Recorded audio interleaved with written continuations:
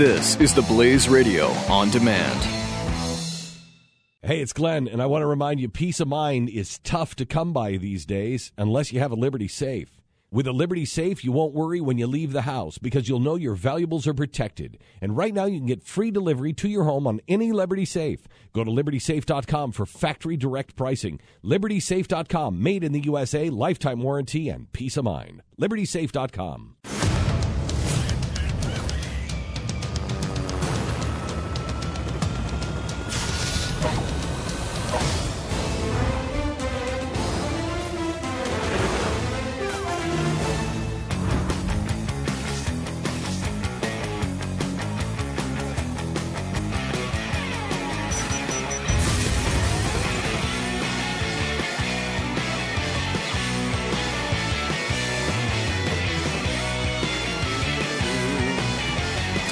Triple 727 BECK.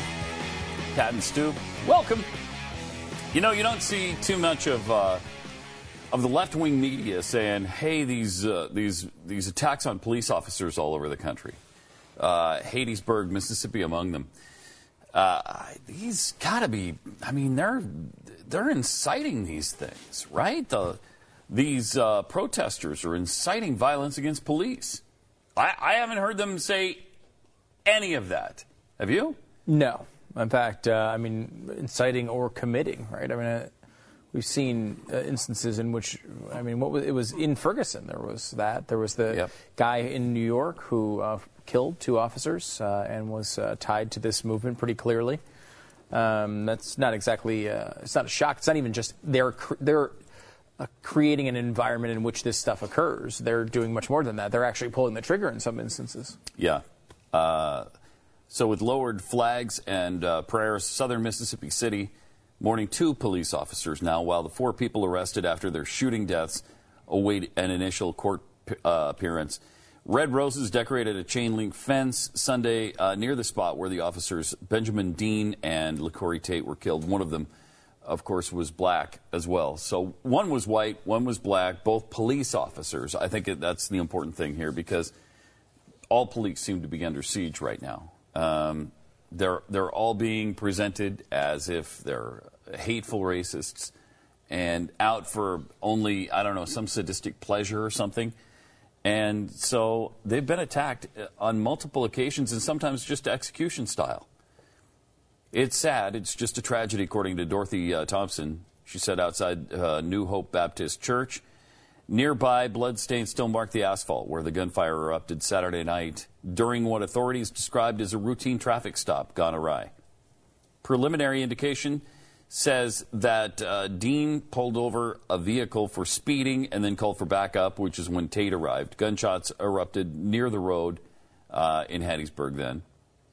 It's too early to say who shot the officers or how many shots were fired. Still wasn't clear what prompted the gunfire. Dean was a married father of two, 34 years old, officer of the year in Hattiesburg. Tate was just 25 and had graduated from the police academy last year. Really, really sad story. In a statement, Governor Phil Bryant said the officer's death should remind us to thank all law enforcement for their unwavering service. May God keep them all in the hollow of his hand. That's nice. So they arrested two of these guys fairly quickly, and then just the third and fourth, then over the last little while here, just arrested. They just confirmed that a fourth suspect has been arrested. Cornelius Clark has been charged with obstruction of justice. So two of them are charged, I think, with 2 counts of capital murder, and the others are somewhat less involved in this. More importantly, I suppose, is what are your feelings on what type of person and what their opinion would be on this incident? Do you want making your Italian club?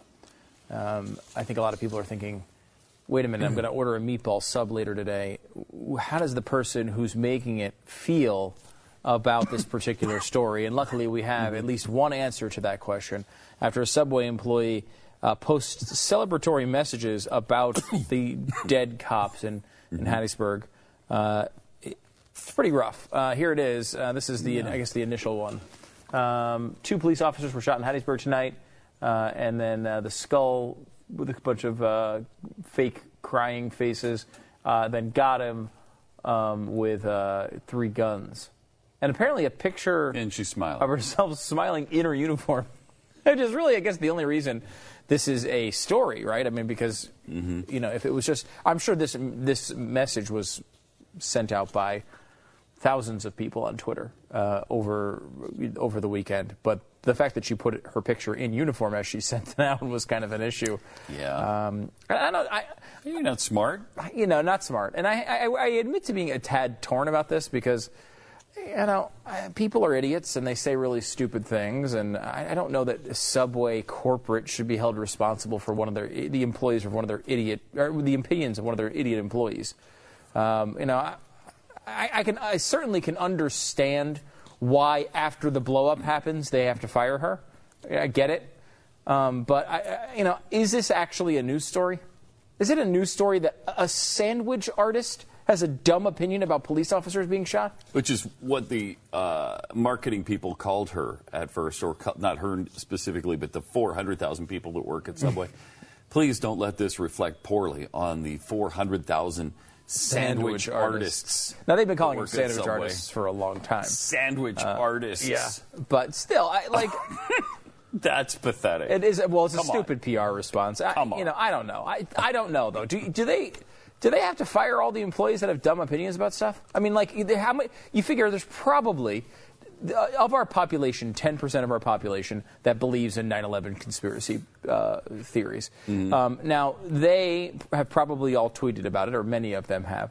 At Subway, maybe the opinion, maybe it's a little bit higher. I'm just going to go out there and say it's a tad higher, based on the fact, you know, that maybe the person who's working at Subway hasn't maybe read the 9/11 report. You know what I mean? Like, it's at least possible. Certainly, when I worked at a place that served sandwiches, I hadn't read any of these reports.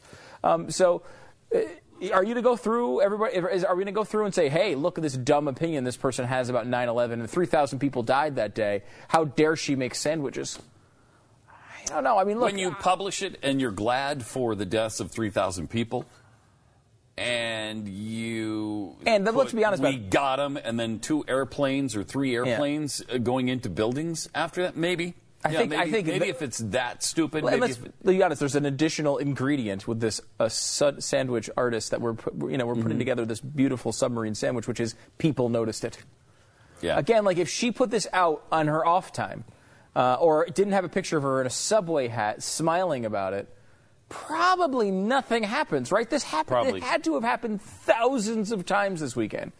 But I guess because she has a Subway hat on, you know, it goes to Subway corporate and they're forced to deal with it. I don't know. I'm a little torn. I mean, look, there are a lot of dumb people in our society. You know, we're going to have a lot of unemployed people. You aren't kidding. Now, this was a pretty big story all weekend, right? The Subway person? Yeah. I'm a little surprised. I didn't think it was that big a story, because if it was that big of a story all weekend and we knew that we were going to do this story today on the show, there would be Subway sandwiches here. So there's no Didn't know Subway where sandwiches. you were going with that, but that is There's a great no Subway point. sandwiches, and I'm just concerned that This is one of the few times when I'll let anybody who's supposed to provide us food off the hook. I'm not really a Subway sandwich You have not shop had it prepared fan. by the correct artist. Apparently not. Yeah, apparently. You may just have an employee. My sandwich artists have not been impressive when I've been to Subway. Really, though, I mean, look, it's one of those things that, do you like hateful speech? The answer to that would be no, but it's still a First Amendment issue. Here's a situation where the Constitution of the show says when food is talked about, it should be brought to the hosts. I mean, whether you like the food or not. Yeah, but that principle is violated every day. So is it even a principle anymore? It's basically the Fourth Amendment. It's basically the Fourth Amendment. It's dead. It is. No one cares about it anymore. And despite our complaining on the air constantly, no one fixes it. Doesn't matter. It's getting Not in the very least. frustrating. So, yeah, we're going to have to continue to deal with it. Oh, by the way, I did get a preview of a couple of new Spoons episodes coming up. Really? We've got some serious stuff on the way. Good. Oh, yes. We've got some serious stuff on the way. I don't know if it's going to be this week or not, But we have multiple really good and interesting food items that I'm excited about taste testing here on the program. One of the interesting things we need to explore is McDonald's new McHale. Yeah. Because, man, does that sound delicious. There's an item you want to talk about and ignore for anybody who is supposed to get us food. That's not something we want. But what I would like to try from McDonald's is, and we've talked about this in the past, how they've kind of gone this, we're not bad, unhealthy fast food that's fattening anymore. We're really good, healthy choices. Like, look at this new McSalad, where we serve you lettuce and really bad salad dressing, but let's forget about that. But we have some other choices like McYogurt and stuff. So now we're serving kale. I really don't think that's the way to go. But they were trying to increase the perception of food quality. And I don't know that any of these other healthy food choices are doing that, but they also started this, and I haven't tried it yet, but the new sirloin burger, the burger made out of sirloin, is supposed to be really good. It's like a quarter-pound burger. I think it's a third pound. Is it a third? Yeah. That sounds really good. Yeah, that's one of the Spoons episodes coming up. That sounds really good. Is it? Okay. I think it is. Yeah. That we need to have. We need to try the sirloin burger at McDonald's. They also apparently increased the quality of their milkshake.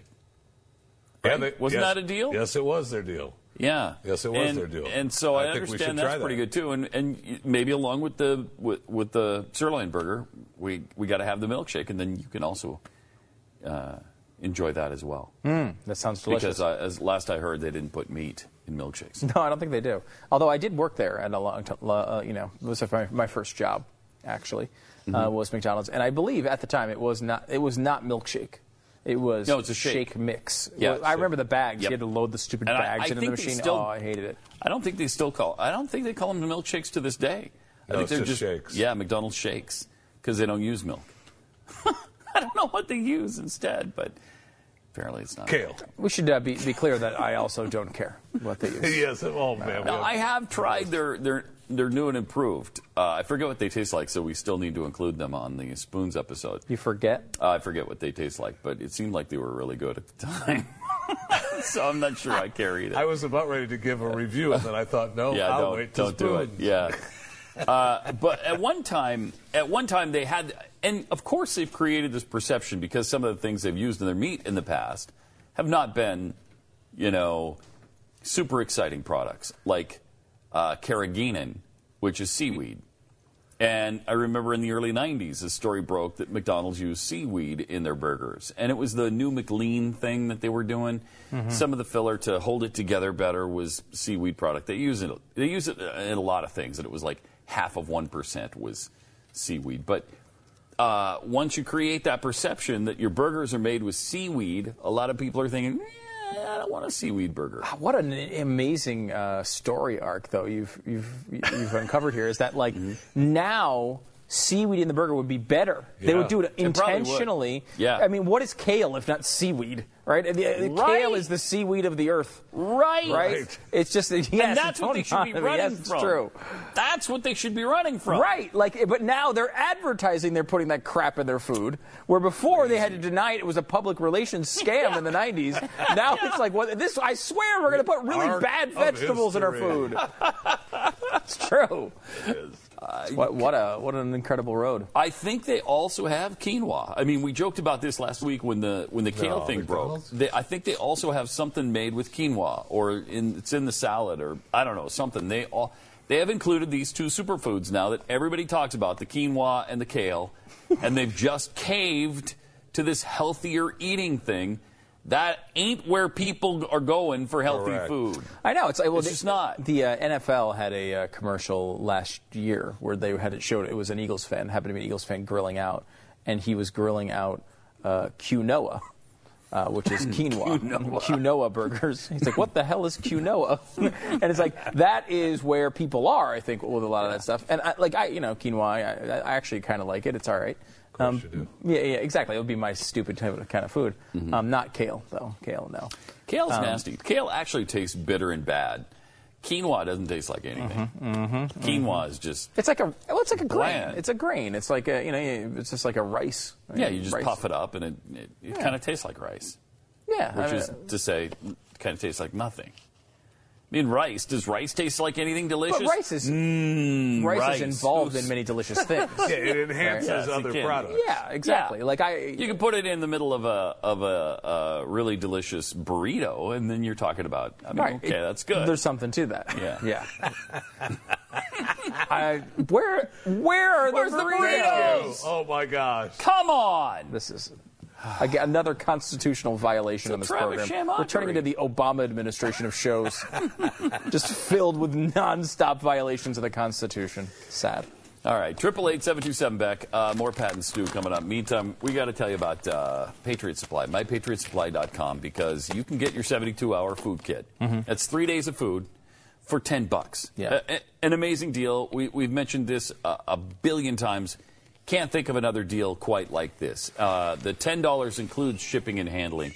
So when you call them at 800-274-3040, you can order 4 of these for your family, and it's going to cost you $40. What a great way to get started on being prepared for whatever comes your way, whether it's just 3 days of bad weather or whether it's a really bad weather catastrophe, a tornado or a hurricane, or who knows what could come our way. But you could be prepared with My Patriot Supply. Sadly, though, Pat, as you're talking and looking through the ingredient list, no kale. No kale. There's no kale in either one of these bags. Huge but you plus. get them in these nice, easy-to-store bags. So you're not, you don't have like a bunch of boxes in some cabinet somewhere or some closet that's taking a bunch of space. It's a simple, easy thing to start your preparation. 72-hour kit for only $10, including shipping. Call now. It's My Patriot Supply.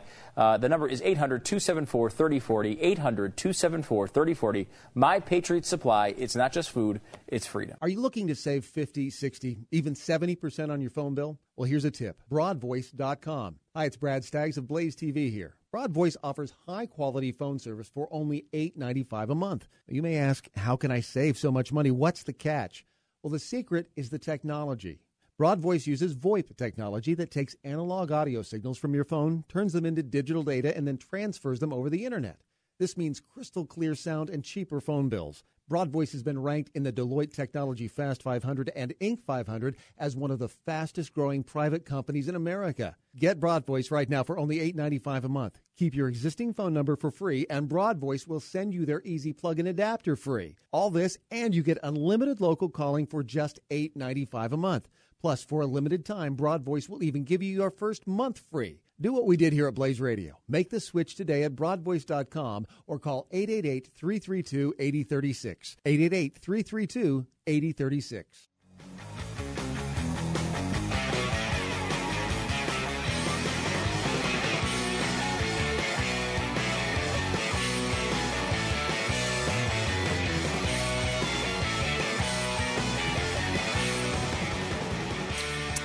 Hi, it's Pat and Stu, 888-727-BECK. Turns out this weekend on Fusion TV, George Clooney said something so surprising. I'm just really...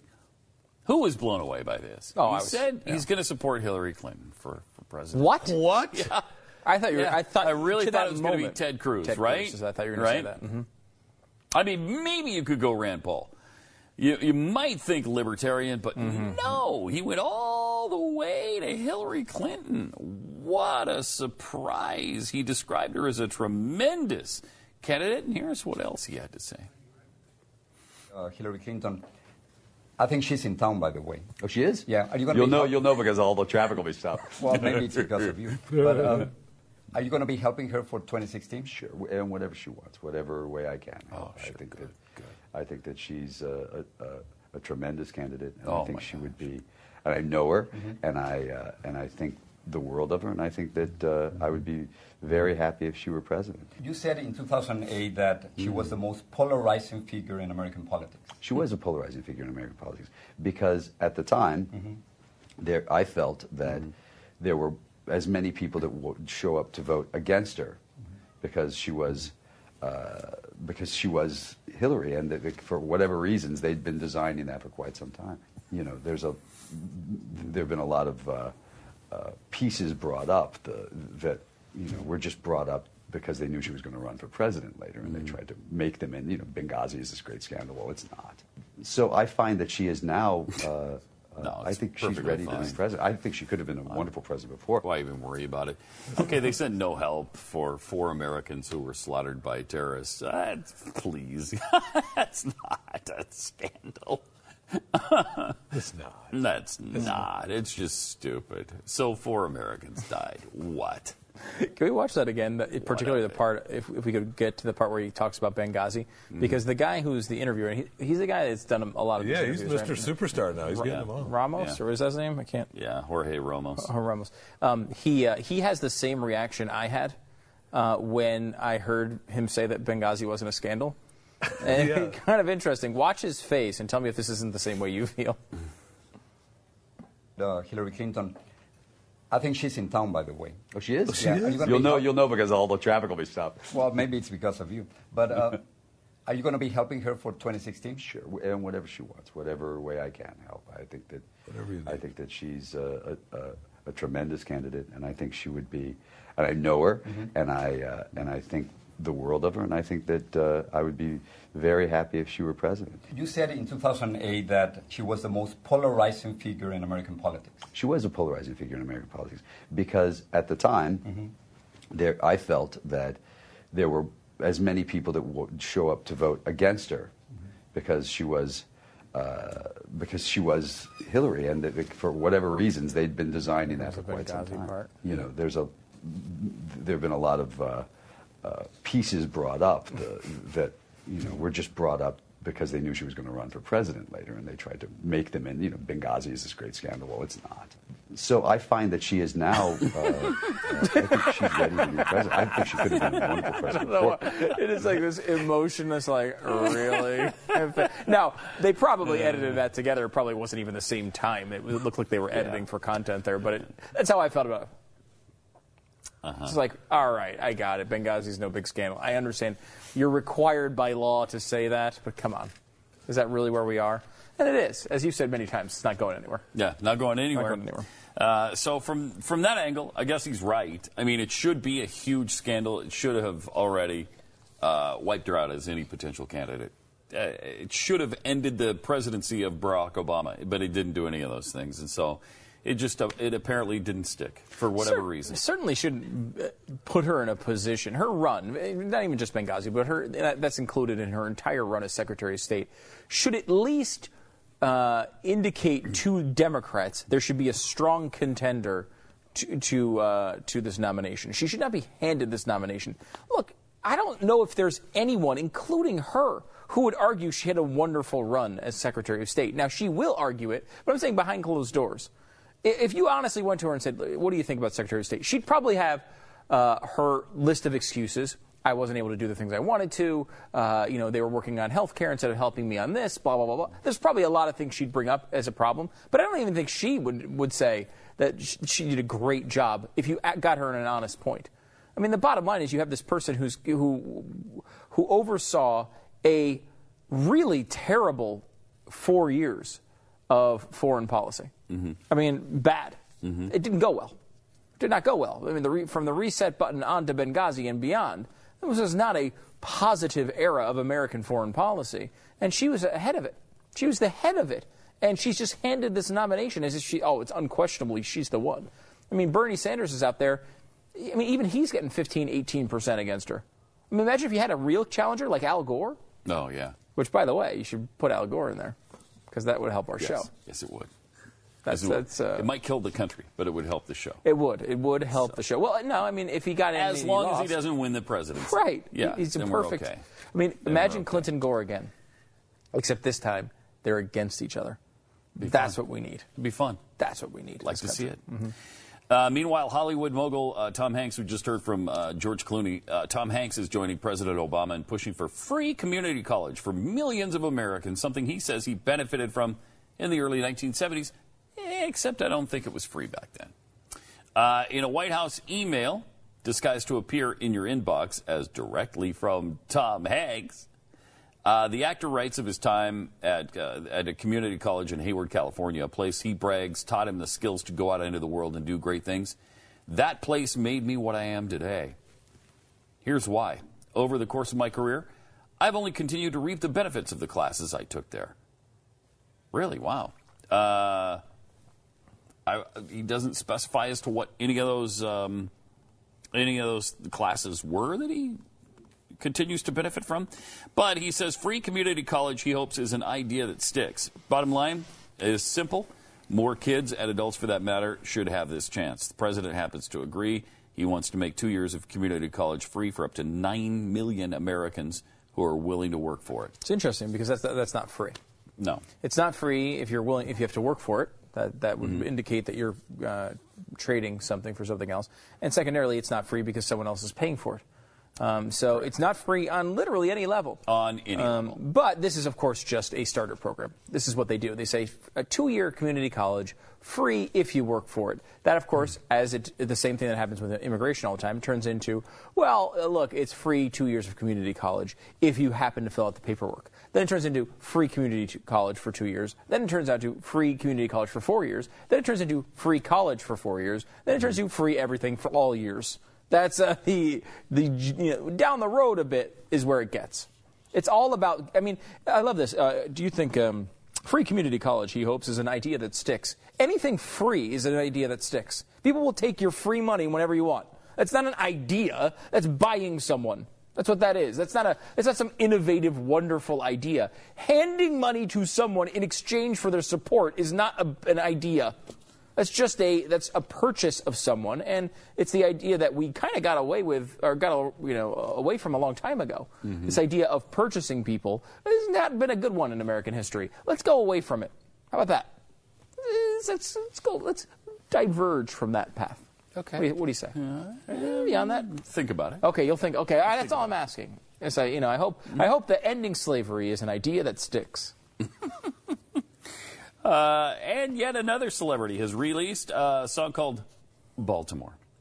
Prince has declared what we ought to do with the guns. And this, I think, is brilliant. He touches on the deaths of Michael Brown and Freddie Gray. But the song's main point seems to be in the chorus. And the chorus goes like this. Are we going to see another bloody day? We're tired of crying and people dying. Let's take all the guns away. God, he sucks. Yeah. For a guy who's supposed to be this brilliant artist, I mean, we would have to delete half of the music on Earth if crying and dying didn't rhyme. That's for sure. It's like, all right, this guy who's supposed to be this brilliant songmaker comes up with we don't want to see more crying and people dying. Oh, he sucks. I ain't lying. Let's stop trying to shoot people. And then maybe he can work in Moon and June in there somewhere, too. I hope so. Because he's really exercising his talent here. That's a stretch, man. To rhyme crying and dying and bloody day and take the guns away. All guns. That's great. That's good stuff. So yeah, that'd be interesting. Let's just see. Let's see what happens. Really, really good. It is. Is it? Have you heard it?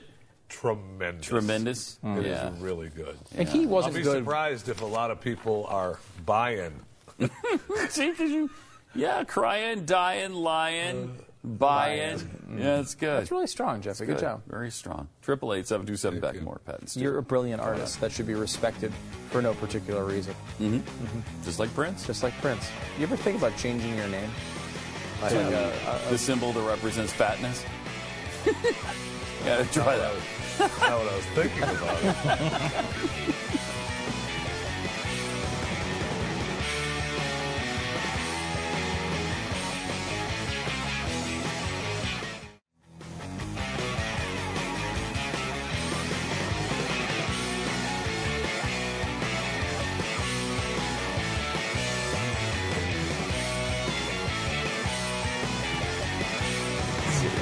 Triple 877 deck. Hi, it's Pat and Stu. Big New Hampshire poll out. Republican field is tightening up, apparently. And Hillary is still way out in front among Democrats. There's no clear frontrunner in the New Hampshire presidential nominating contest, while Hillary retains an overwhelming advantage. Her advantage over her potential Republican rivals has narrowed, however, and the general election in the battleground state looks increasingly competitive. That's all pretty good news. Let's see. Look at this chart here. Did you check out this chart out here? Let's look at the graph. I thought what's interesting here is Rand Paul. He's got 12. So you look at first choice and second choice. So this is only New Hampshire, right? Only New Hampshire and only Republicans in this particular chart. So Rand Paul's first, although Scott Walker does better with second choice people as well as Jeb Bush. So really, Scott, if you look at this kind of in a way of someone could drop out, Scott Walker would probably be your number one guy because he is at 24% first and second choice, where Rand Paul's only at 21, so is Jeb Bush, and Marco Rubio at 20. This is not going to be Donald Trump. Donald Trump is at 5th? Come on. That's absurd. Ted Cruz is down all the way at 6. He's not going to do much, and I don't even think he's going to really contest New Hampshire unless something dramatic changes. New Hampshire's seen as kind of like that, where the moderate has the best chance. And supposedly they think Jeb Bush this is where he's going to go and win and become the front runner. And, I read an interesting story this weekend of why Jeb Bush has rolled out his campaign the way he has, which is say, I'm going to run for president, but not actually announce it, kind of like that sort of, or exploring. And the reason for that is he can collect millions and millions of dollars of super PAC money. Because once he's a candidate, he can no longer get that money. So he's announced, I'm probably going to run, but I'm just exploring so he can continue to take in money from PACs where no one else can. And, of course, during that time, people like Ted Cruz and now Mike Huckabee and, Rand Paul and Marco Rubio are getting all the attacks while Jeb Bush is sitting on the sideline avoiding them all and collecting money. So they're saying that basically Jeb Bush is the smart one here. I don't know if that's true. We'll find out, I suppose. I don't know how Jeb Bush is going to get through this primary. Unless, there's no other establishment types that get in. If Chris Christie stays out and Lindsey Graham stays out and, John Kasich stays out and all these kind of like establishment types are able to stay out and he has that side of the ledger to himself, he's got a shot. But, Jeb Bush has no chance of winning a general election. No chance. We talk about a guy who has zero chance. His last name is Bush, period. He has no chance of winning at this point. Now, George W. Bush won twice, and that was a positive time for the Republican Party in that, he was able to be victorious. But that time's over. It's over. Okay? It's over. It's done. There's no way Jeb Bush can win a general election. Think about the electorate. And it's not even a knock on Jeb Bush, to be perfectly honest. It's just that this is an electorate that elected Barack Obama largely because of his abs, right? He was the cool guy. He was a new guy. It was this new fangled thing that people liked. The last thing on earth they're going to want is Jeb Bush. Now, Hillary Clinton is a little bit of a different story because the treatment she's going to get from the media is at least going to be considerably more positive. Jeb Bush is going to have negative media attention, in addition to the fact that his name is a net negative when it comes to the general election. He's got no chance. If you're looking for electability, Jeb Bush is not your guy. Pick another guy who you think can do what Jeb Bush does and doesn't have that negative. A Scott Walker, for example, might be your person, or Marco Rubio, or even Chris Christie. Yeah. At least Chris Christie, he believes a lot of the same stuff Jeb Bush does, but at least he has a little bit of a different vibe, and he's not the same old, same old. Here's a look at some of Hillary Clinton's favorables. Likely general election voters, 46% find her, see her in a favorable light, 49% unfavorable, and 5% have never heard of her or are not sure. Those people answered the question spoons. Yeah, it was mostly Jeffy and his family. Likely Republican primary voters, 16% find her favorable, 82% not so much. This is a really positive poll for Hillary Clinton. The fact that she's split among general election voters is good for her because that's not normally how it is. 16% of Republicans have a favorable opinion of her. I mean, that's great. And she shows almost unanimous support among Democrats at 86 to 10. It's about as good as you can get. I mean, maybe Barack Obama would be a little bit higher than that. But Hillary's usually turns off a lot more Democrats than that. And no, I didn't think any Republicans liked her. Now, this is one state, so maybe that's the answer to that. Yeah, it's New Hampshire. I mean, in New Hampshire, I can well see that might be the case. Nationally, that's not going to be the case. Here's some more views of Hillary Clinton. The following descriptions better describe Hillary Clinton or Bill Clinton, or do they describe them both equally? Cares about people like you. Hillary 11%, Bill 15%, both equally 30%, neither 38%. So she's upside down in that. As a strong leader, 12% think she is, 29% Bill, 30% both, and 26% neither. Okay, well, she's right side up there. Can be trusted to tell the truth. 17% say Hillary can. Bill, 5%. Wow. Well, neither one of them, 57%. I mean, he's one of the most famous liars of all time. I'm not surprised she's ahead in that measure. Vision for the future, they say 23% say Hillary, 13% for Bill, 27% both, 32% neither. Shares your values, 14 and 11 for Bill and Hillary, for Hillary and Bill, 24% for both, and 47% for neither. I don't know what you get from that, really, except that she's really not trusted much by people. And she shouldn't be. She's a liar. You know, both of them have proven themselves to be completely untrustworthy. Interesting segue into Lindsey Graham going to announce his presidential run on June 1st. I would say he's in that same category. He says, breathless excitement, man. Oh, the breathless excitement. He says, to our enemies, get ready, because there's a new way of doing business coming. Oh, there's a new sheriff in town. To our friends, get ready for the America you used to know. To Iowa, New Hampshire, hello. To South Carolina, you have my heart. He is the worst. Now, South Carolina, he could only get 56% of Republicans to vote for him in South Carolina. That's how terrible he is. The idea that he has any chance is obviously, I mean, he's a complete joke as a candidate, as a person, as an individual, as a human being. A complete and utter joke. However, his pitch is interesting to some degree, in that he's saying full force behind Pathway to Citizenship, full force, the hawkish ways of GOP past. He is a guy, that's what he's trying to run as, this guy who's going to be hawkish in foreign policy, and then, you know, basically not even a rhino, just a Democrat when it comes to things like immigration reform. I mean, a straight out Democrat. Maybe not Maxine Waters, but close.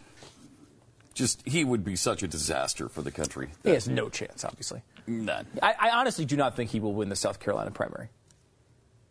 I think that's entirely possible. I mean, if anything, it makes, if he is going to win it, it's going to be meaningless, because people will just say, well, it's just Lindsey Graham winning his home state. But I don't even think he can win his home state. I don't think he can win his home state in his home party. That's how bad he is. If that would happen, I think his candidacy would have to end right there. Yeah. If he finishes second or third in South Carolina, you gotta pack it up. You're not going to make any more money, right? You're not going to get any more. If you can't win your home fundraising state, done. you're not going to win anything else. Yeah. And it may not even get to that point. I think Lindsey Graham values certain things above all else, which is hearing himself speak. Like the number one thing Lindsey Graham wants is more Lindsey Graham time on television. So he's going to do this, and he's going to try to get some notoriety. And I think he might be thinking, maybe I'll be a good VP candidate. Maybe I'll be a guy down the road who can win. He has no chance of winning. I mean, literally, everyone else in politics would have to retire.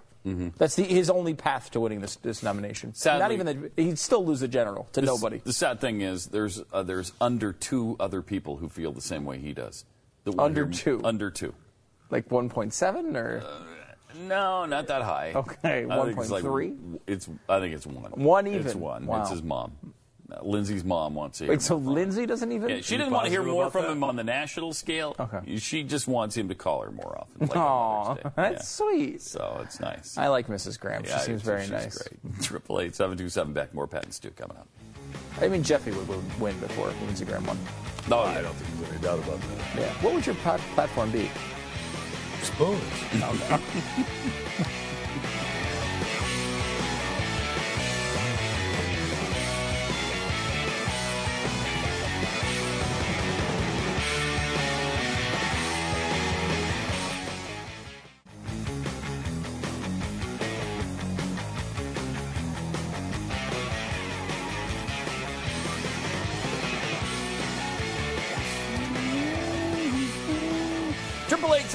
BECK. Pat and Stu. Michelle Obama was so inspirational over the weekend at Tuskegee University, wasn't she? Another commencement speech from the First Lady, and wow, it was just soaring rhetoric. Soaring. It just made you feel good about being an American and the human experience, and we're all in this together, and we've come a long way, baby. And look you got a black couple as the first couple of the United States of America. Things are going great right now. Now, do we have some problems? Yes, of course we do. But what other country in the world? What other country has this diversity? What other country can you come into a race where nobody's heard of your stinking husband? Except that he's like, he's got a weird name that's the same, his middle name's the same as our arch enemy in the Middle East.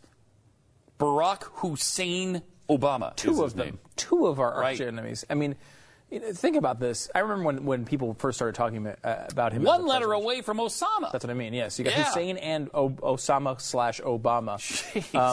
I'm not saying that,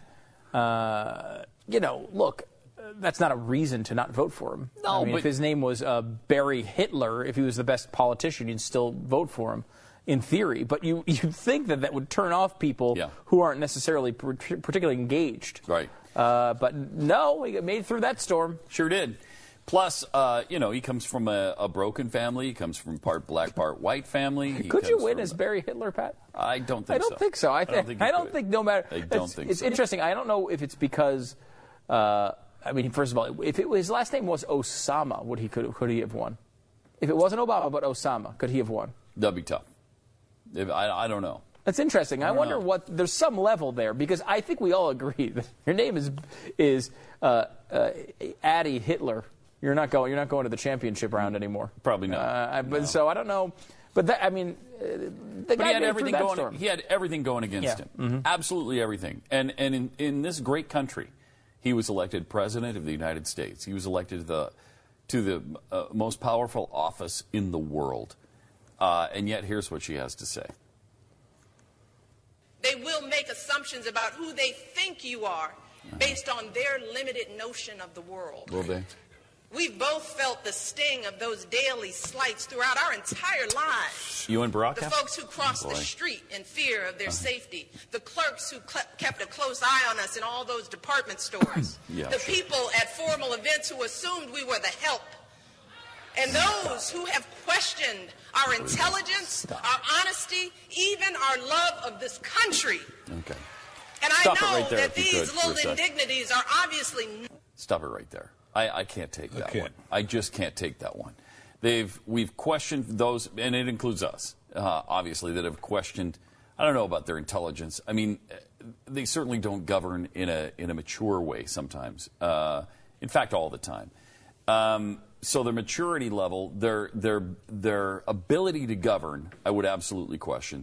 Their honesty, I'm not questioning it. I'm calling them flat out, straight out saying they're liars. Both of them. Flat out stinking liars, and we've proven it over and over and over again. Nobody's questioning your honesty. We know you're not honest. And love for the country? When you say this kind of crap all the time, and this is the only thing you say about America. Yeah, and that's the thing. It's like, why would you love this country if you felt this way about it? Yeah. That's a strange thing to do. I mean, and only a racist would love the country you're describing. So why do you love it?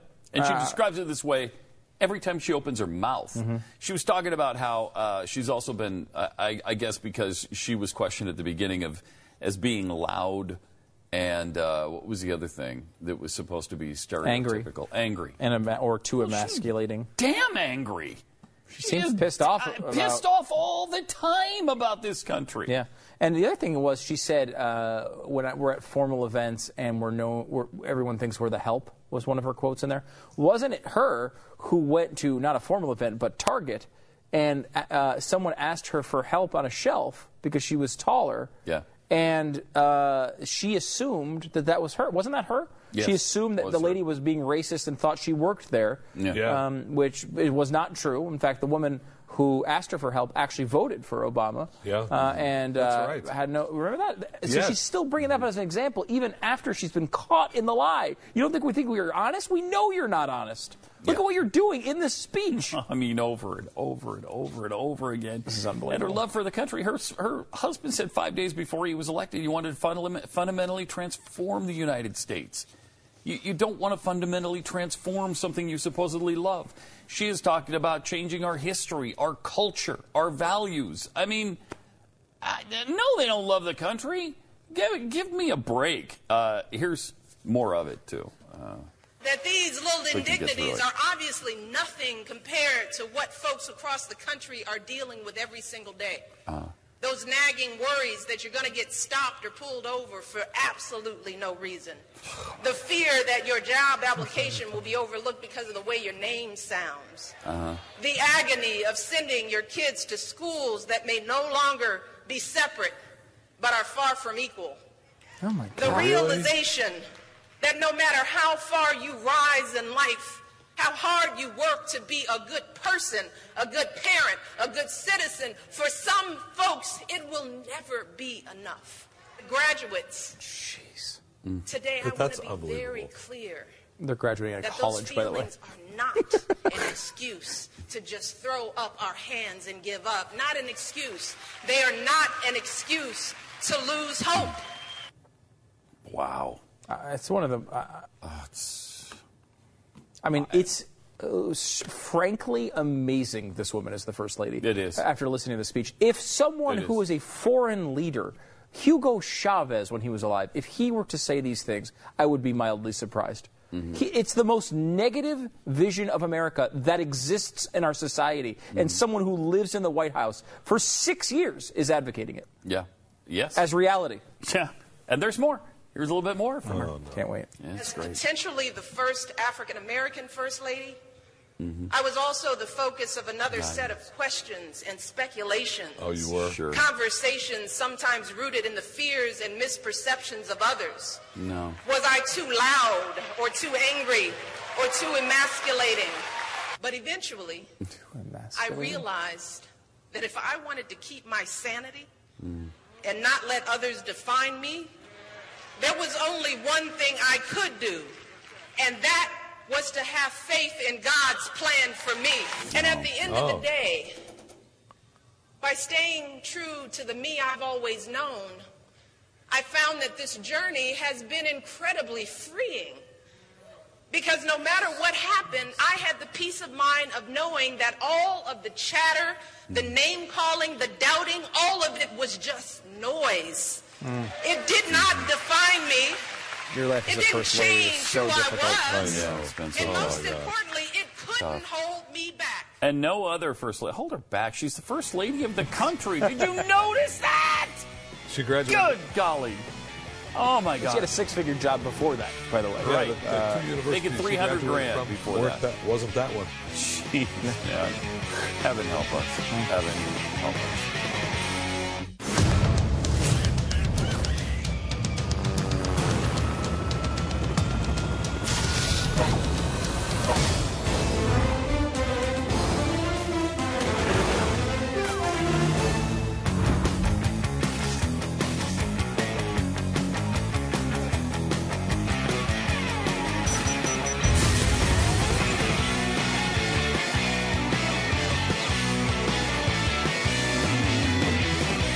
It's Pat and Stu. Welcome. 888-727-BECK. All right, we heard the agonizing Michelle Obama commencement speech at Tuskegee University.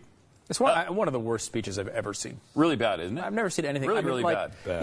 If a you know, I think of the right terminology here. If an anti-American Occupy Wall Street member stood up and gave that speech, you would not at all need to change a word of it.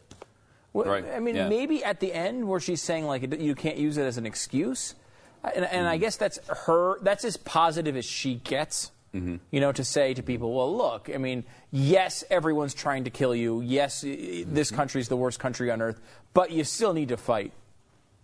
That's as good as she. It's as good as it gets from her. Yeah. I mean, that is horrific. Really bad. What happened? I mean, as a first lady of the United States, I mean, you know, and she's in a dream world if she doesn't think other first ladies get harsh treatment. I mean, Hillary Clinton got very harsh treatment when she was. Oh, Laura Bush was bludgeoned. Laura Bush was destroyed. Barbara Bush was hammered constantly. Nancy Reagan. Was the Antichrist. Yeah, basically the Antichrist for 8 years. Mm-hmm. But Michelle was the first black one. Yes, okay. She was. That's true, so, and she will not let anyone else forget it. I will say that. It's a high priority item for her to make sure you know that. Although she doesn't appreciate it. I mean, no. It's like, okay, yes, we broke that barrier with you. Right. Do you realize that? With you. You were elected. You keep reminding us it was with you. And there's 12% of the country who are like you in skin color. And yet you won. And I don't know if you know this, but you wouldn't have won if only the 12% voted for you. You sure? Yeah, it took some white people. Took some whiteys. Took some Hispanics. I don't think that's possible. It's possible. I'll say I disagree with Pat on that point. I think I do too. You can disagree all you want, but that defies the laws of physics.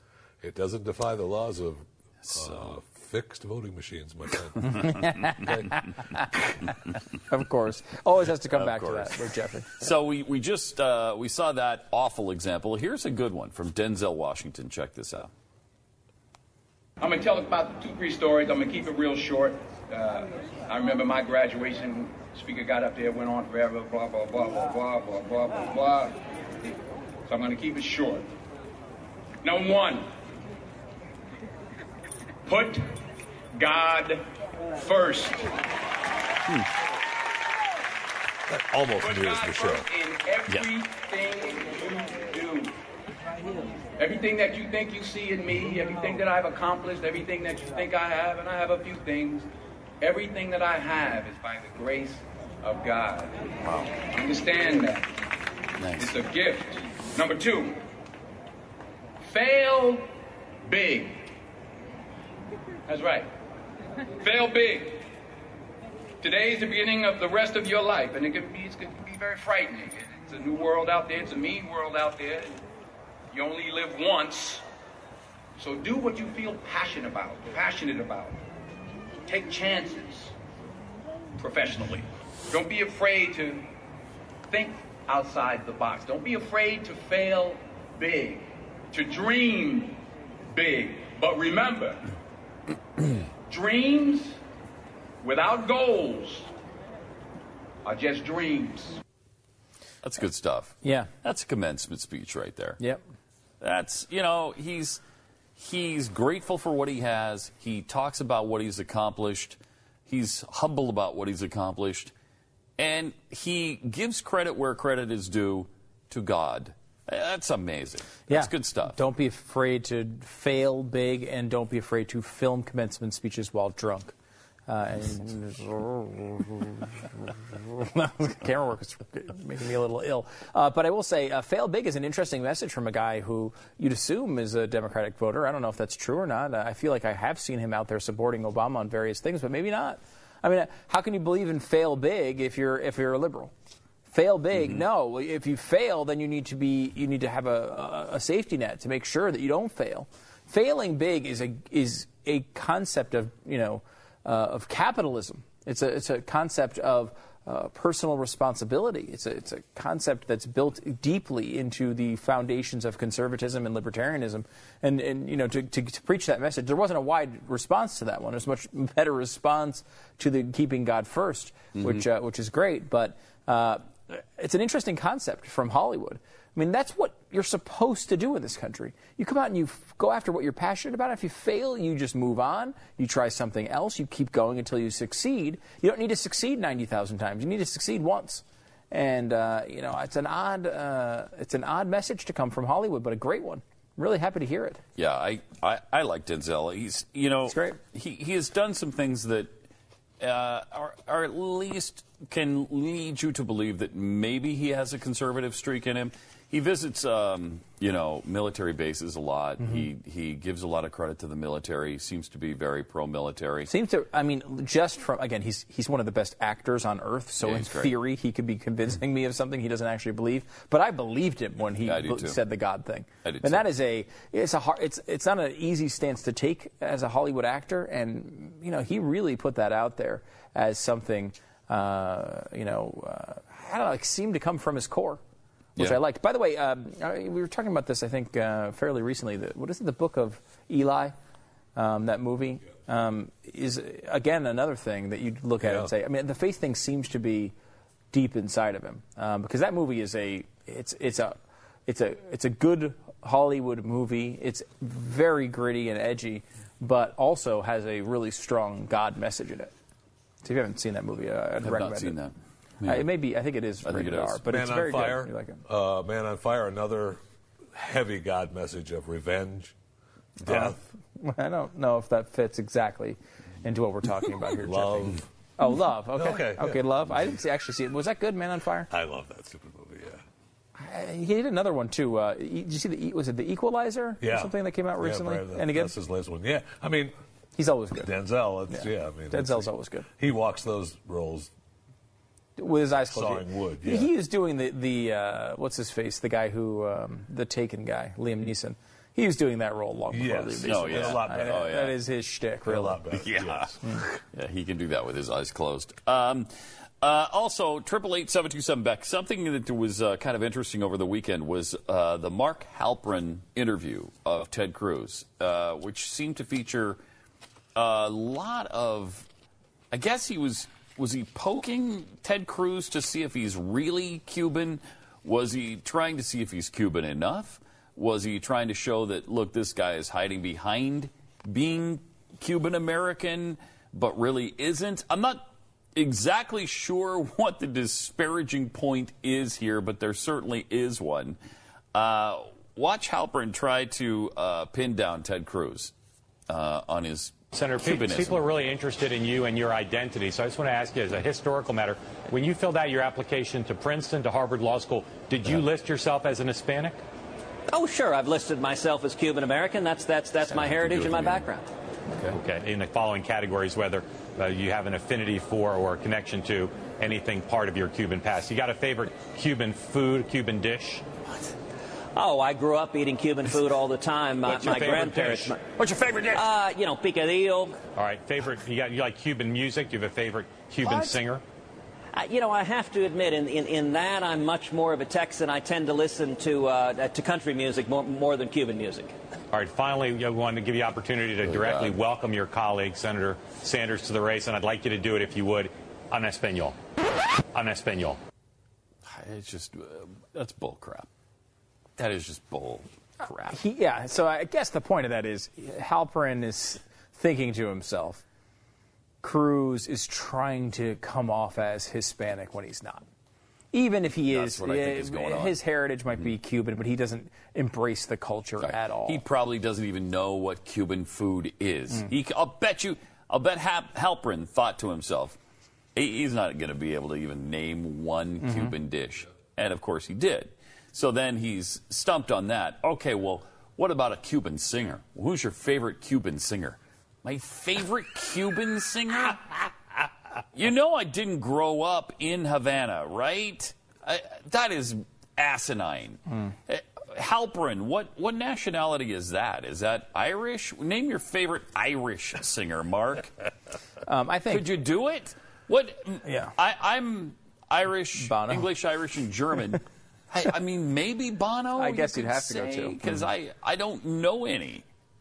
Because you don't categorize your musicians based on their nationality? Kind of. That's weird. part of it. That's weird. That's weird. It's a strange thing. And by the way, as far as Cuban food goes, the proper answer is always those salami sandwiches somebody sits on and then delivers to your car. In Tampa, what is it called? Yeah, it's just a Cuban sandwich. They're just not good. Cuban hot press. It's a salami sandwich, and somebody sat on it. Jeffy is somewhere in the back. He sat on it, so it's really flat. It's really gross. I lost my job doing that. They created a machine that does it now. It's very disappointing. I fought for a raise, and they said, no, get out. We've got a machine now. Yeah. Well, because when we were living in Tampa, that's the big thing there is Cuban food. Oh, yeah. And there's some good Cuban restaurants there, some really famous ones. Some of it's okay. Some of it's okay, but the main thing that they serve at most places is Cuban press sandwiches. And, again, this is back in the day when I would eat this sort of thing, but it was basically like, I would describe it as salami and like ham on a flat sandwich. Yeah, and actually, if you just get it heated with ham and cheese, it's just a ham and cheese pressed together. That's just a ham and cheese. That's not Cuban food. That's American. I agree, but that's that's what you get. That's what you get. Well, that's just American. That's just a ham and cheese sandwich. It's like the most American sandwich possible. It's pressed in a machine in the back of a Cuban restaurant. They call it a panini. Okay, it's a panini. So, yeah, that's true. They have pickles on it too, right? Sometimes. Did they put pickles on it? I don't know. It wasn't. Look, I like Ted Cruz, but the pressed sandwiches, I never liked Cuban food much anyway. Those people, Cubans are hopping on truck tires to float to this country. I don't want to eat their food. Right. Yeah, the food was really good. They would just stay. I know I never leave a place that has good food. I'm looking to see if there's any actual Cuban singers of note here that you might even have heard of, other than Ricky Ricardo. Okay, and he was probably trying to get him to. Well, I like Ricky Ricardo. It would have been kind of funny actually if he would have used that. But I'm looking at these, and these are singers frequently mentioned on the web from Cuba. Celia Cruz, never heard of her. Love her. Silvio Rodriguez. Oh, yeah. Omar Portuondo. Ibrahim Ferrer. Pablo Milanes. Oh, here you go. John Cicada. Okay. I know John Cicada. I actually met John. Isaac Delgado. Compe Segundo. Maria Teresa Vera. I don't know any of these people. Who's going to know these Cuban singers? Now, I guess Cuban food, though, they've got some good food in Cuba, right? No. Don't they? I mean, not judging by the food in Tampa. Nope. I watch Diners, Drive-Ins, and Dives sometimes, and he loves the Cuban food. He really... Do you like Guy flat Fieri loves salami? I'm reminded on the feed from Moses in Tampa, ham, pork, salami, Swiss, pickles, and mustard. I mean, there's like 5 of my least favorite things on there. That's too many. There's a really famous Cuban place in Ybor City in Tampa. Do you know the name of it, Jeffy? I do. Stu, it's the Columbia. Yeah, that is actually the it. Columbia? Yeah. The Columbia. Is a Cuban place? Oh, big time. Kind of weird. That's Ybor City. That place was freaking good, I will say. I did eat there one time, and it was really good. But the typical run-of-the-mill Cuban food that I remember, because you get to a new city that you live in. I'd lived in the Northeast and moved down to Tampa, and you're like excited to try the new local food. And I spent a couple of weeks just going around. You try this, try that.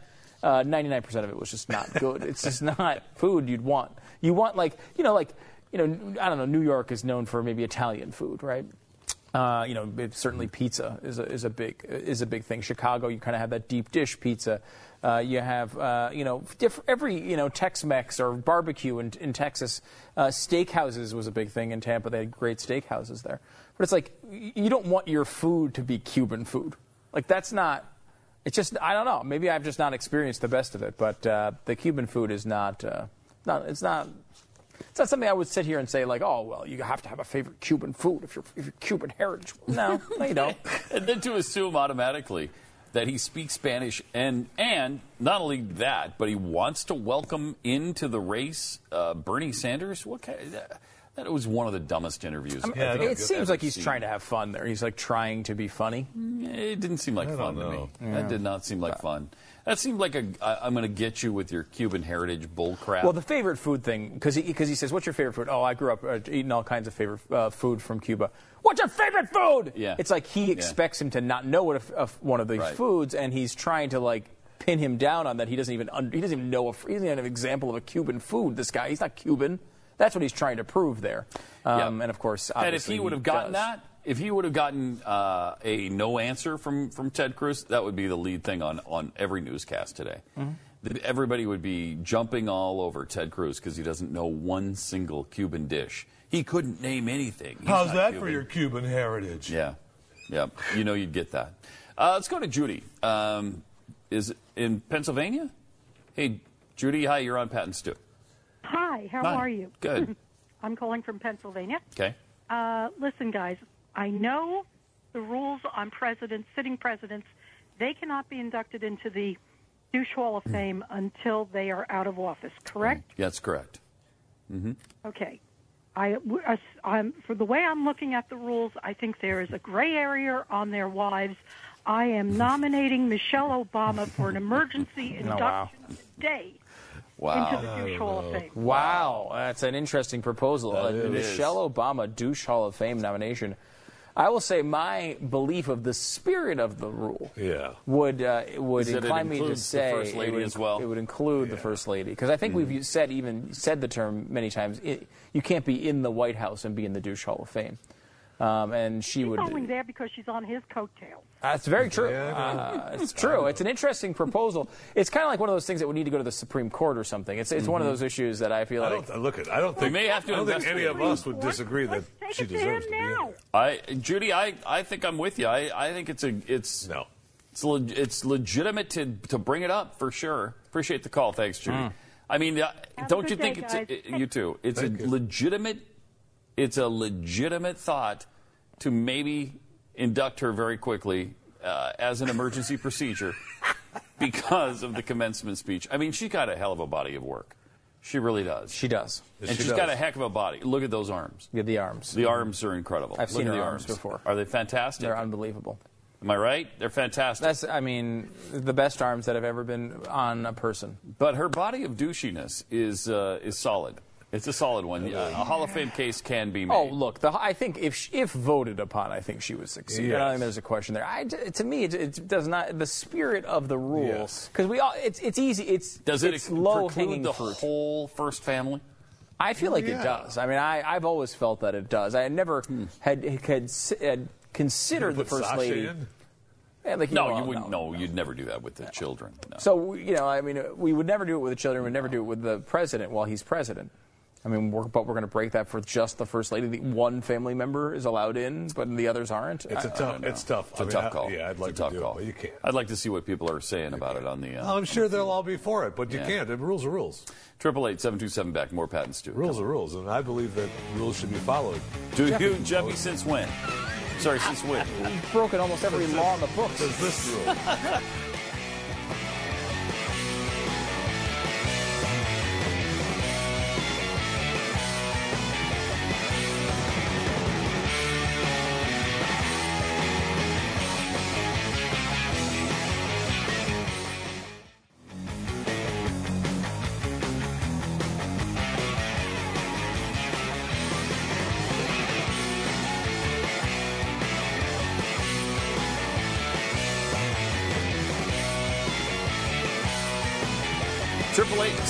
BECK. It's Pat and Stu. I guess we're about 38 minutes away from some frightening thing from ISIS. It's supposedly coming down. You heard about this? You read about this? You see it in the paper today? You read about this on the tweets and the Twitter today? I did not. Apparently ISIS is saying something very frightening is coming down, right, for America, some sort of message. Or is it an actual attack or is it a message about an attack? Jeffy? I am looking into it right now. Looking into it. All right. We're looking because into I'm getting, I just found out about it and it's so darn close that we could be in trouble.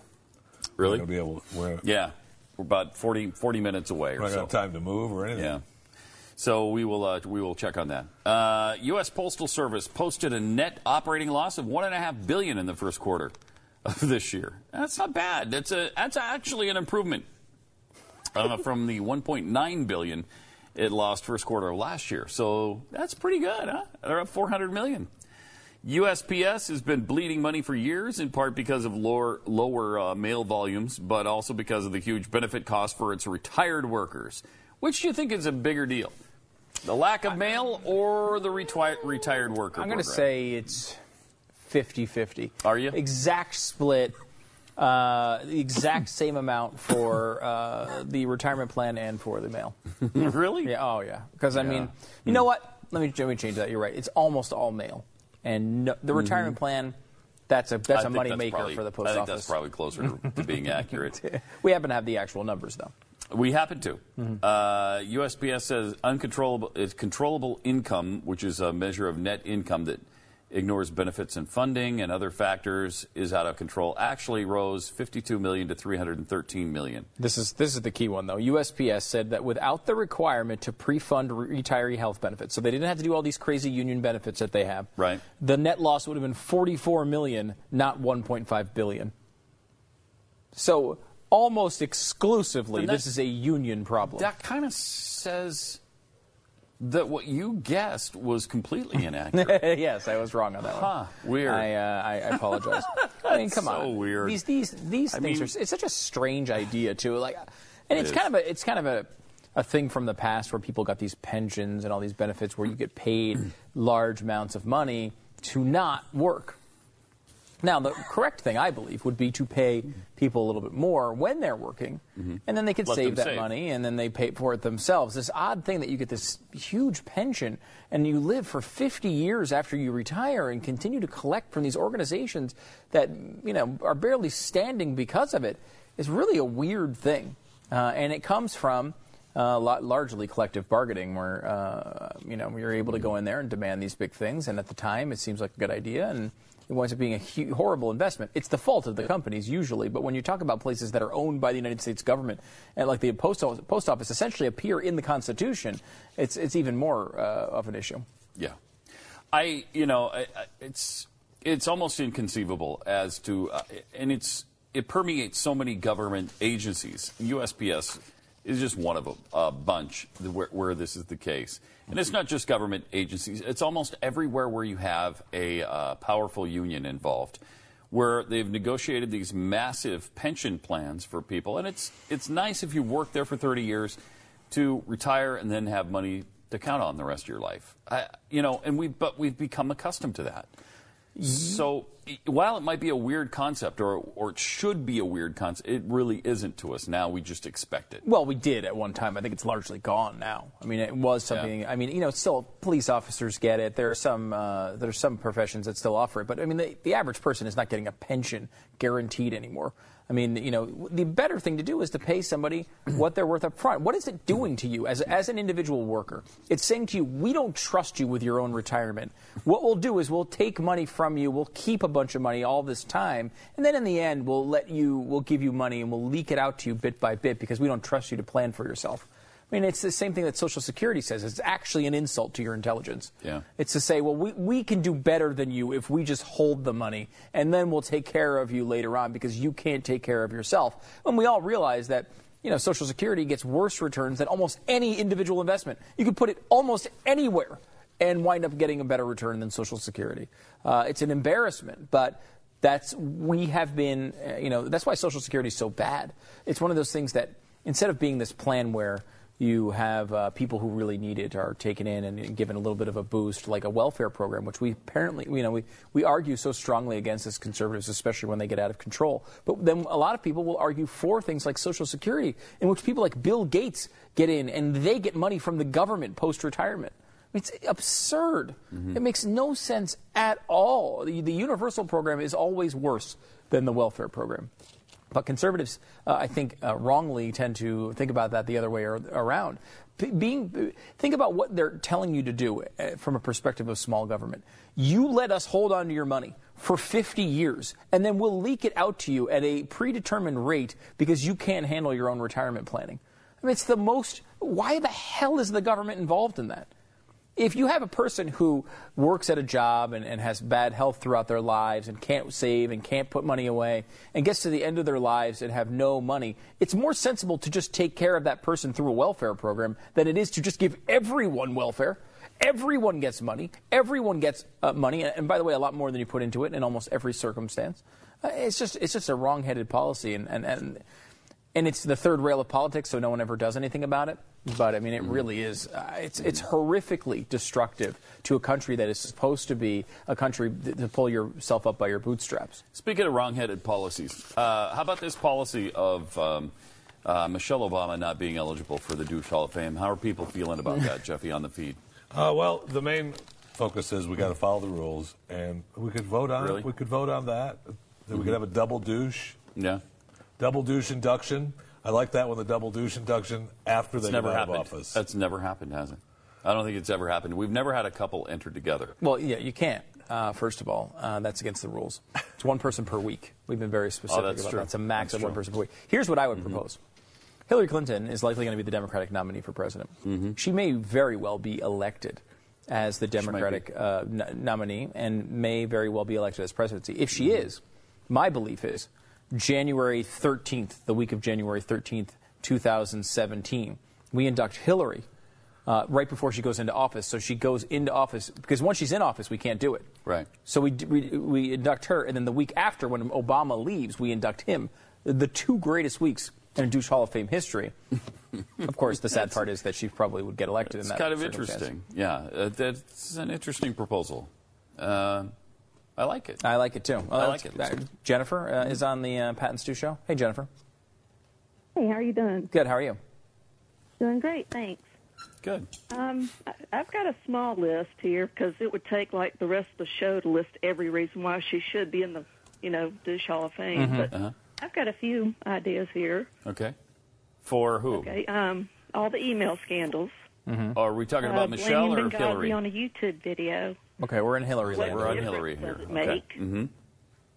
Saying that they're dead broke. Right.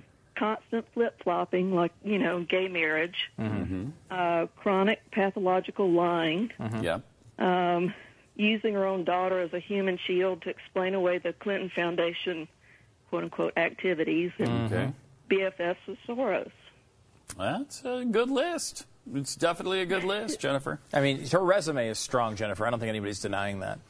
Hillary is not exempt from the Douche Hall of Fame. No, Hillary could be inducted. Would she be exempt right in January? Once she's elected, if she were elected, then yes, she would be exempt. But we put Eric Holder in the Douche Hall of Fame, and he would be on the same level as the Secretary of State, and she's former Secretary of State anyway.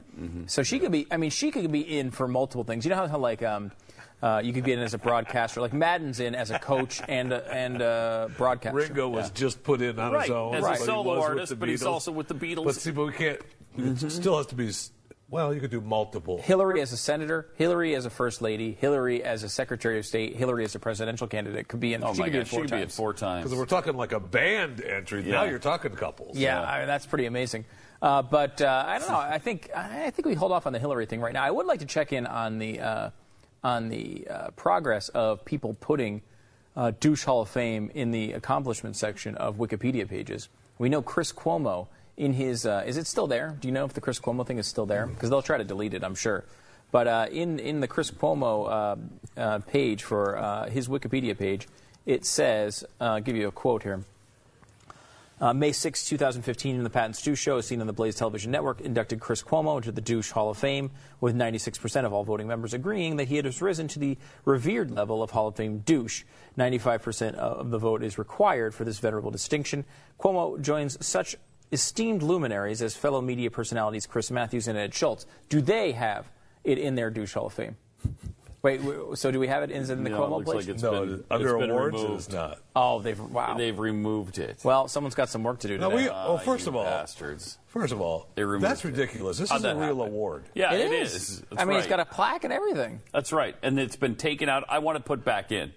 I want to put this to be a realistic award too. To Chris Cuomo's award section. 888-727-BACK. More Pat and Stu coming up. I wanted back in his Wikipedia awards section, Chris Cuomo, Douche Hall of Fame. What was the rest of it? And then that other stuff. Oh, that other stuff, too, all of it. Right my Facebook page. Go to my Facebook page and you'll see all the text.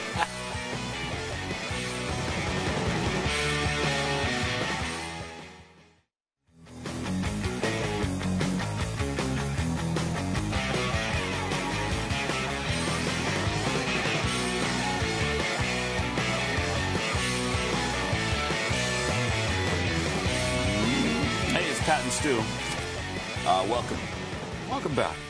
We missed you a great deal. Arizona residents have discovered cameras inside fake cactus or cacti, but the city promises they're not secretive. Well, then why won't you tell us what they are?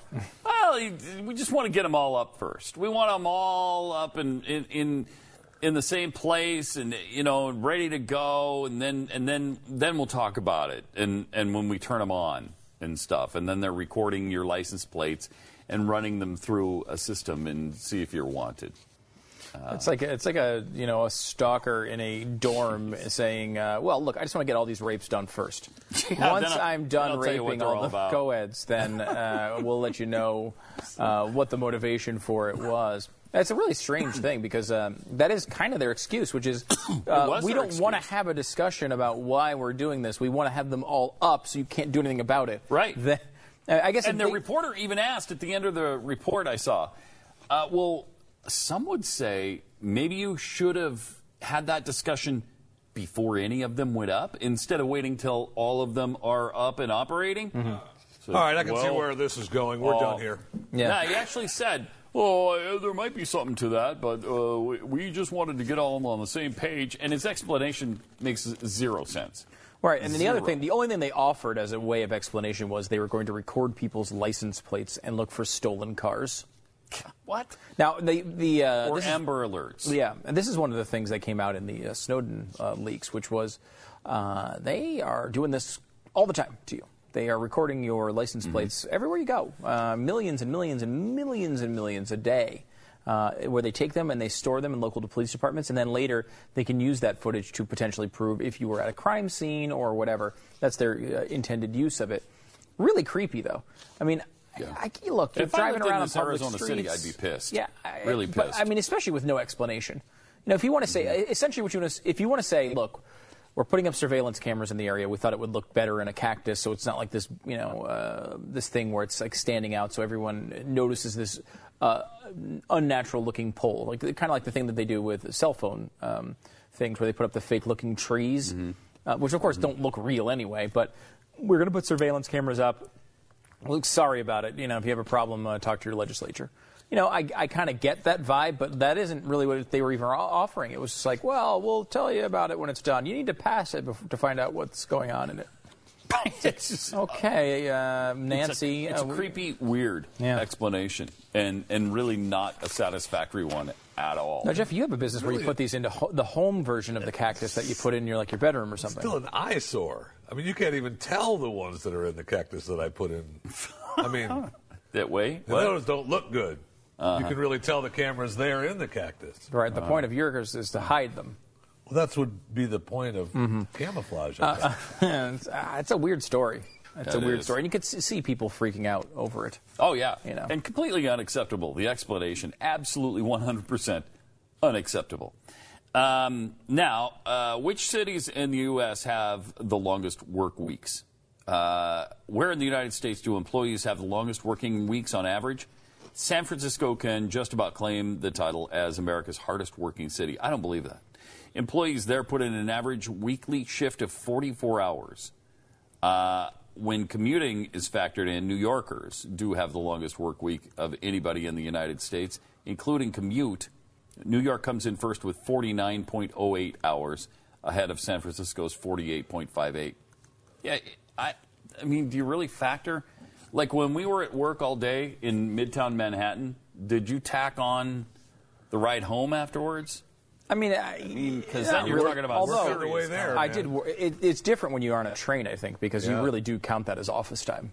In your head, at least as far as planning the day goes. I know. All right. When I was in New York, I would be like, okay, I've got about an hour of stuff left to go.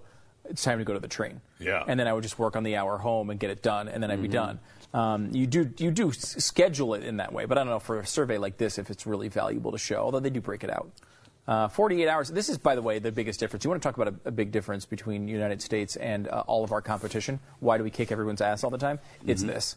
And Michael Moore will sit there and complain about it and has in movies. But, like, you go over to Europe, you're working 27, 28, 29 hours. I mean, you got 6 weeks of paid vacation time through the government mandated. I mean, you have a life that's not – it's certainly more cushy. I think it destroys your country. Over time, and it makes you fall behind countries that are willing to work like this. But we do. I mean, unlike most other countries on Earth, we work our asses off. We do. We do. And when we were in New York, I'll tell you, it was a lot more than 49.08. Yes. Oh, yeah. Yeah, that calculation is wrong. Yeah. Oh, yeah. Well, at least in our experience. Maybe 89.08? Yeah, you're just there all the time. Or you're home working. I mean, that's what this job is. Yeah. That's, the only difference is whether you consider any of this work. which some I think would not. And certainly not digging ditches. I worked many jobs, which I would rather work this job for 60 hours than work that job for 10. Yes. But look, or one. It's mentally exhausting, and it is a lot of it's a lot of time and a lot of thought goes into the job. But we don't, as much as it looks like we just come up here, we don't just come in here and have these unbelievable insults for Jeffy. We work hard on them to make sure you understand how overweight he is in a very descriptive way. You do a fine job. Oh, thank you, Jeffy. Thank you. That is really, really nice. Wow. For a fat guy, that was good thinking, too. Yeah, right? see, that one he came up with 6 weeks ago. That one was 6 weeks ago. I remember the meeting. Remember? Yep. For a fat guy. So there you have New York at number 1, followed by San Francisco, then Washington, D.C., Houston, number 4, Fort Worth, number 5. That's mostly work, and, well, I guess it's pretty close to the same kind of commute time as everybody but New York. And maybe that's because Fort Worth is entirely under construction right now. Fort Worth is not a small place either. I mean, Fort Worth, Texas is not like a 2x2 square block city. No, and it's jammed in right next to Dallas, so you can't tell where one ends and the other begins. But the freeway system is totally torn up. I mean, I-35W going north. It's a complete when you take the I-35W access road, Johnsonville Boulevard. Right. I don't know why they did this, but in Texas, they took I-35, split it in half. Part of it goes through Fort Worth, and that's the western section. Then the eastern section goes through Dallas. So you've got I-35 west going north and south, and I-35 east going north and south. Why did they didn't just call it two different things? I don't know. Yeah. But the western section of it is always being worked on. Of course, every section of every freeway in all of DFW is being worked on, and it's probably the same in your city, too. I know that when we were in New York, what few freeways there are were under construction as well, most of the time. So it does, yeah. I mean, that's the story everywhere, I guess. There's just so much more growth here than in most parts of the country that it's potentially even worse. One thing I will say, though, in New York, I remember seeing the same things under construction for like 100 years. The entire time. Mm-hmm. Yeah, not the case here. Things do get finished. Yeah, you actually. When we moved here, there was a lot of construction. There's still a lot of construction. But some of it got finished. It's it's different roads in different places now. It's completely different. There's entire toll roads that have opened since I moved down here. Mm-hmm. There are huge flyover bridges that you see actually being added to as you drive under them every day, and they get longer and longer, and then they're done, and then you're driving on them. Just crazy idea. Where I can think of if anyone knows Connecticut, and we certainly have a lot of listeners from Connecticut going back many years, because both myself and Pat and Glenn all worked in Connecticut at one point at a station in Connecticut, KC101 and WELI as well. There's a place in East Haven, Connecticut, which is there used to be a Toys R Us there. Before that, there was Child World, which was different. You have a website similar to that, but it's a different business. But it's one of those things where it was under construction from the day I was born until today. It's the area. They finally finished it, and it's been in construction for so long that it no longer the new amount of lanes they have is nowhere near long enough wide enough for what they need, and now they need to do it again. They built a brand new bridge, the Q Bridge, which people used to call the Q Bridge. Yeah.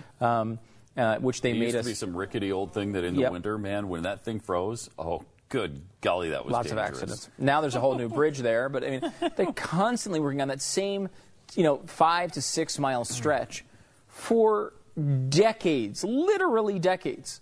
And it's still the source of a lot of traffic.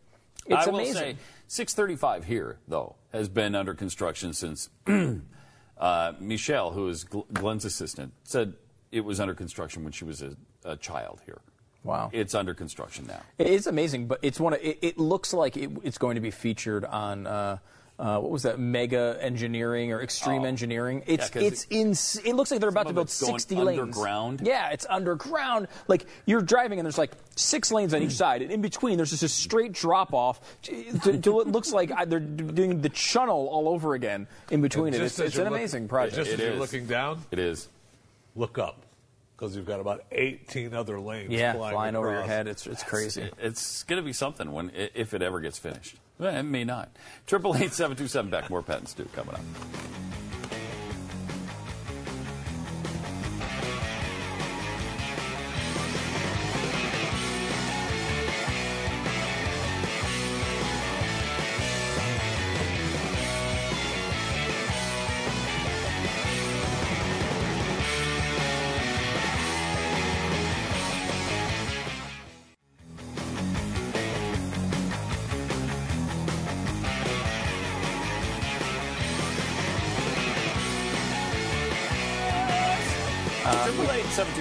We have an apology from Mark Halperin.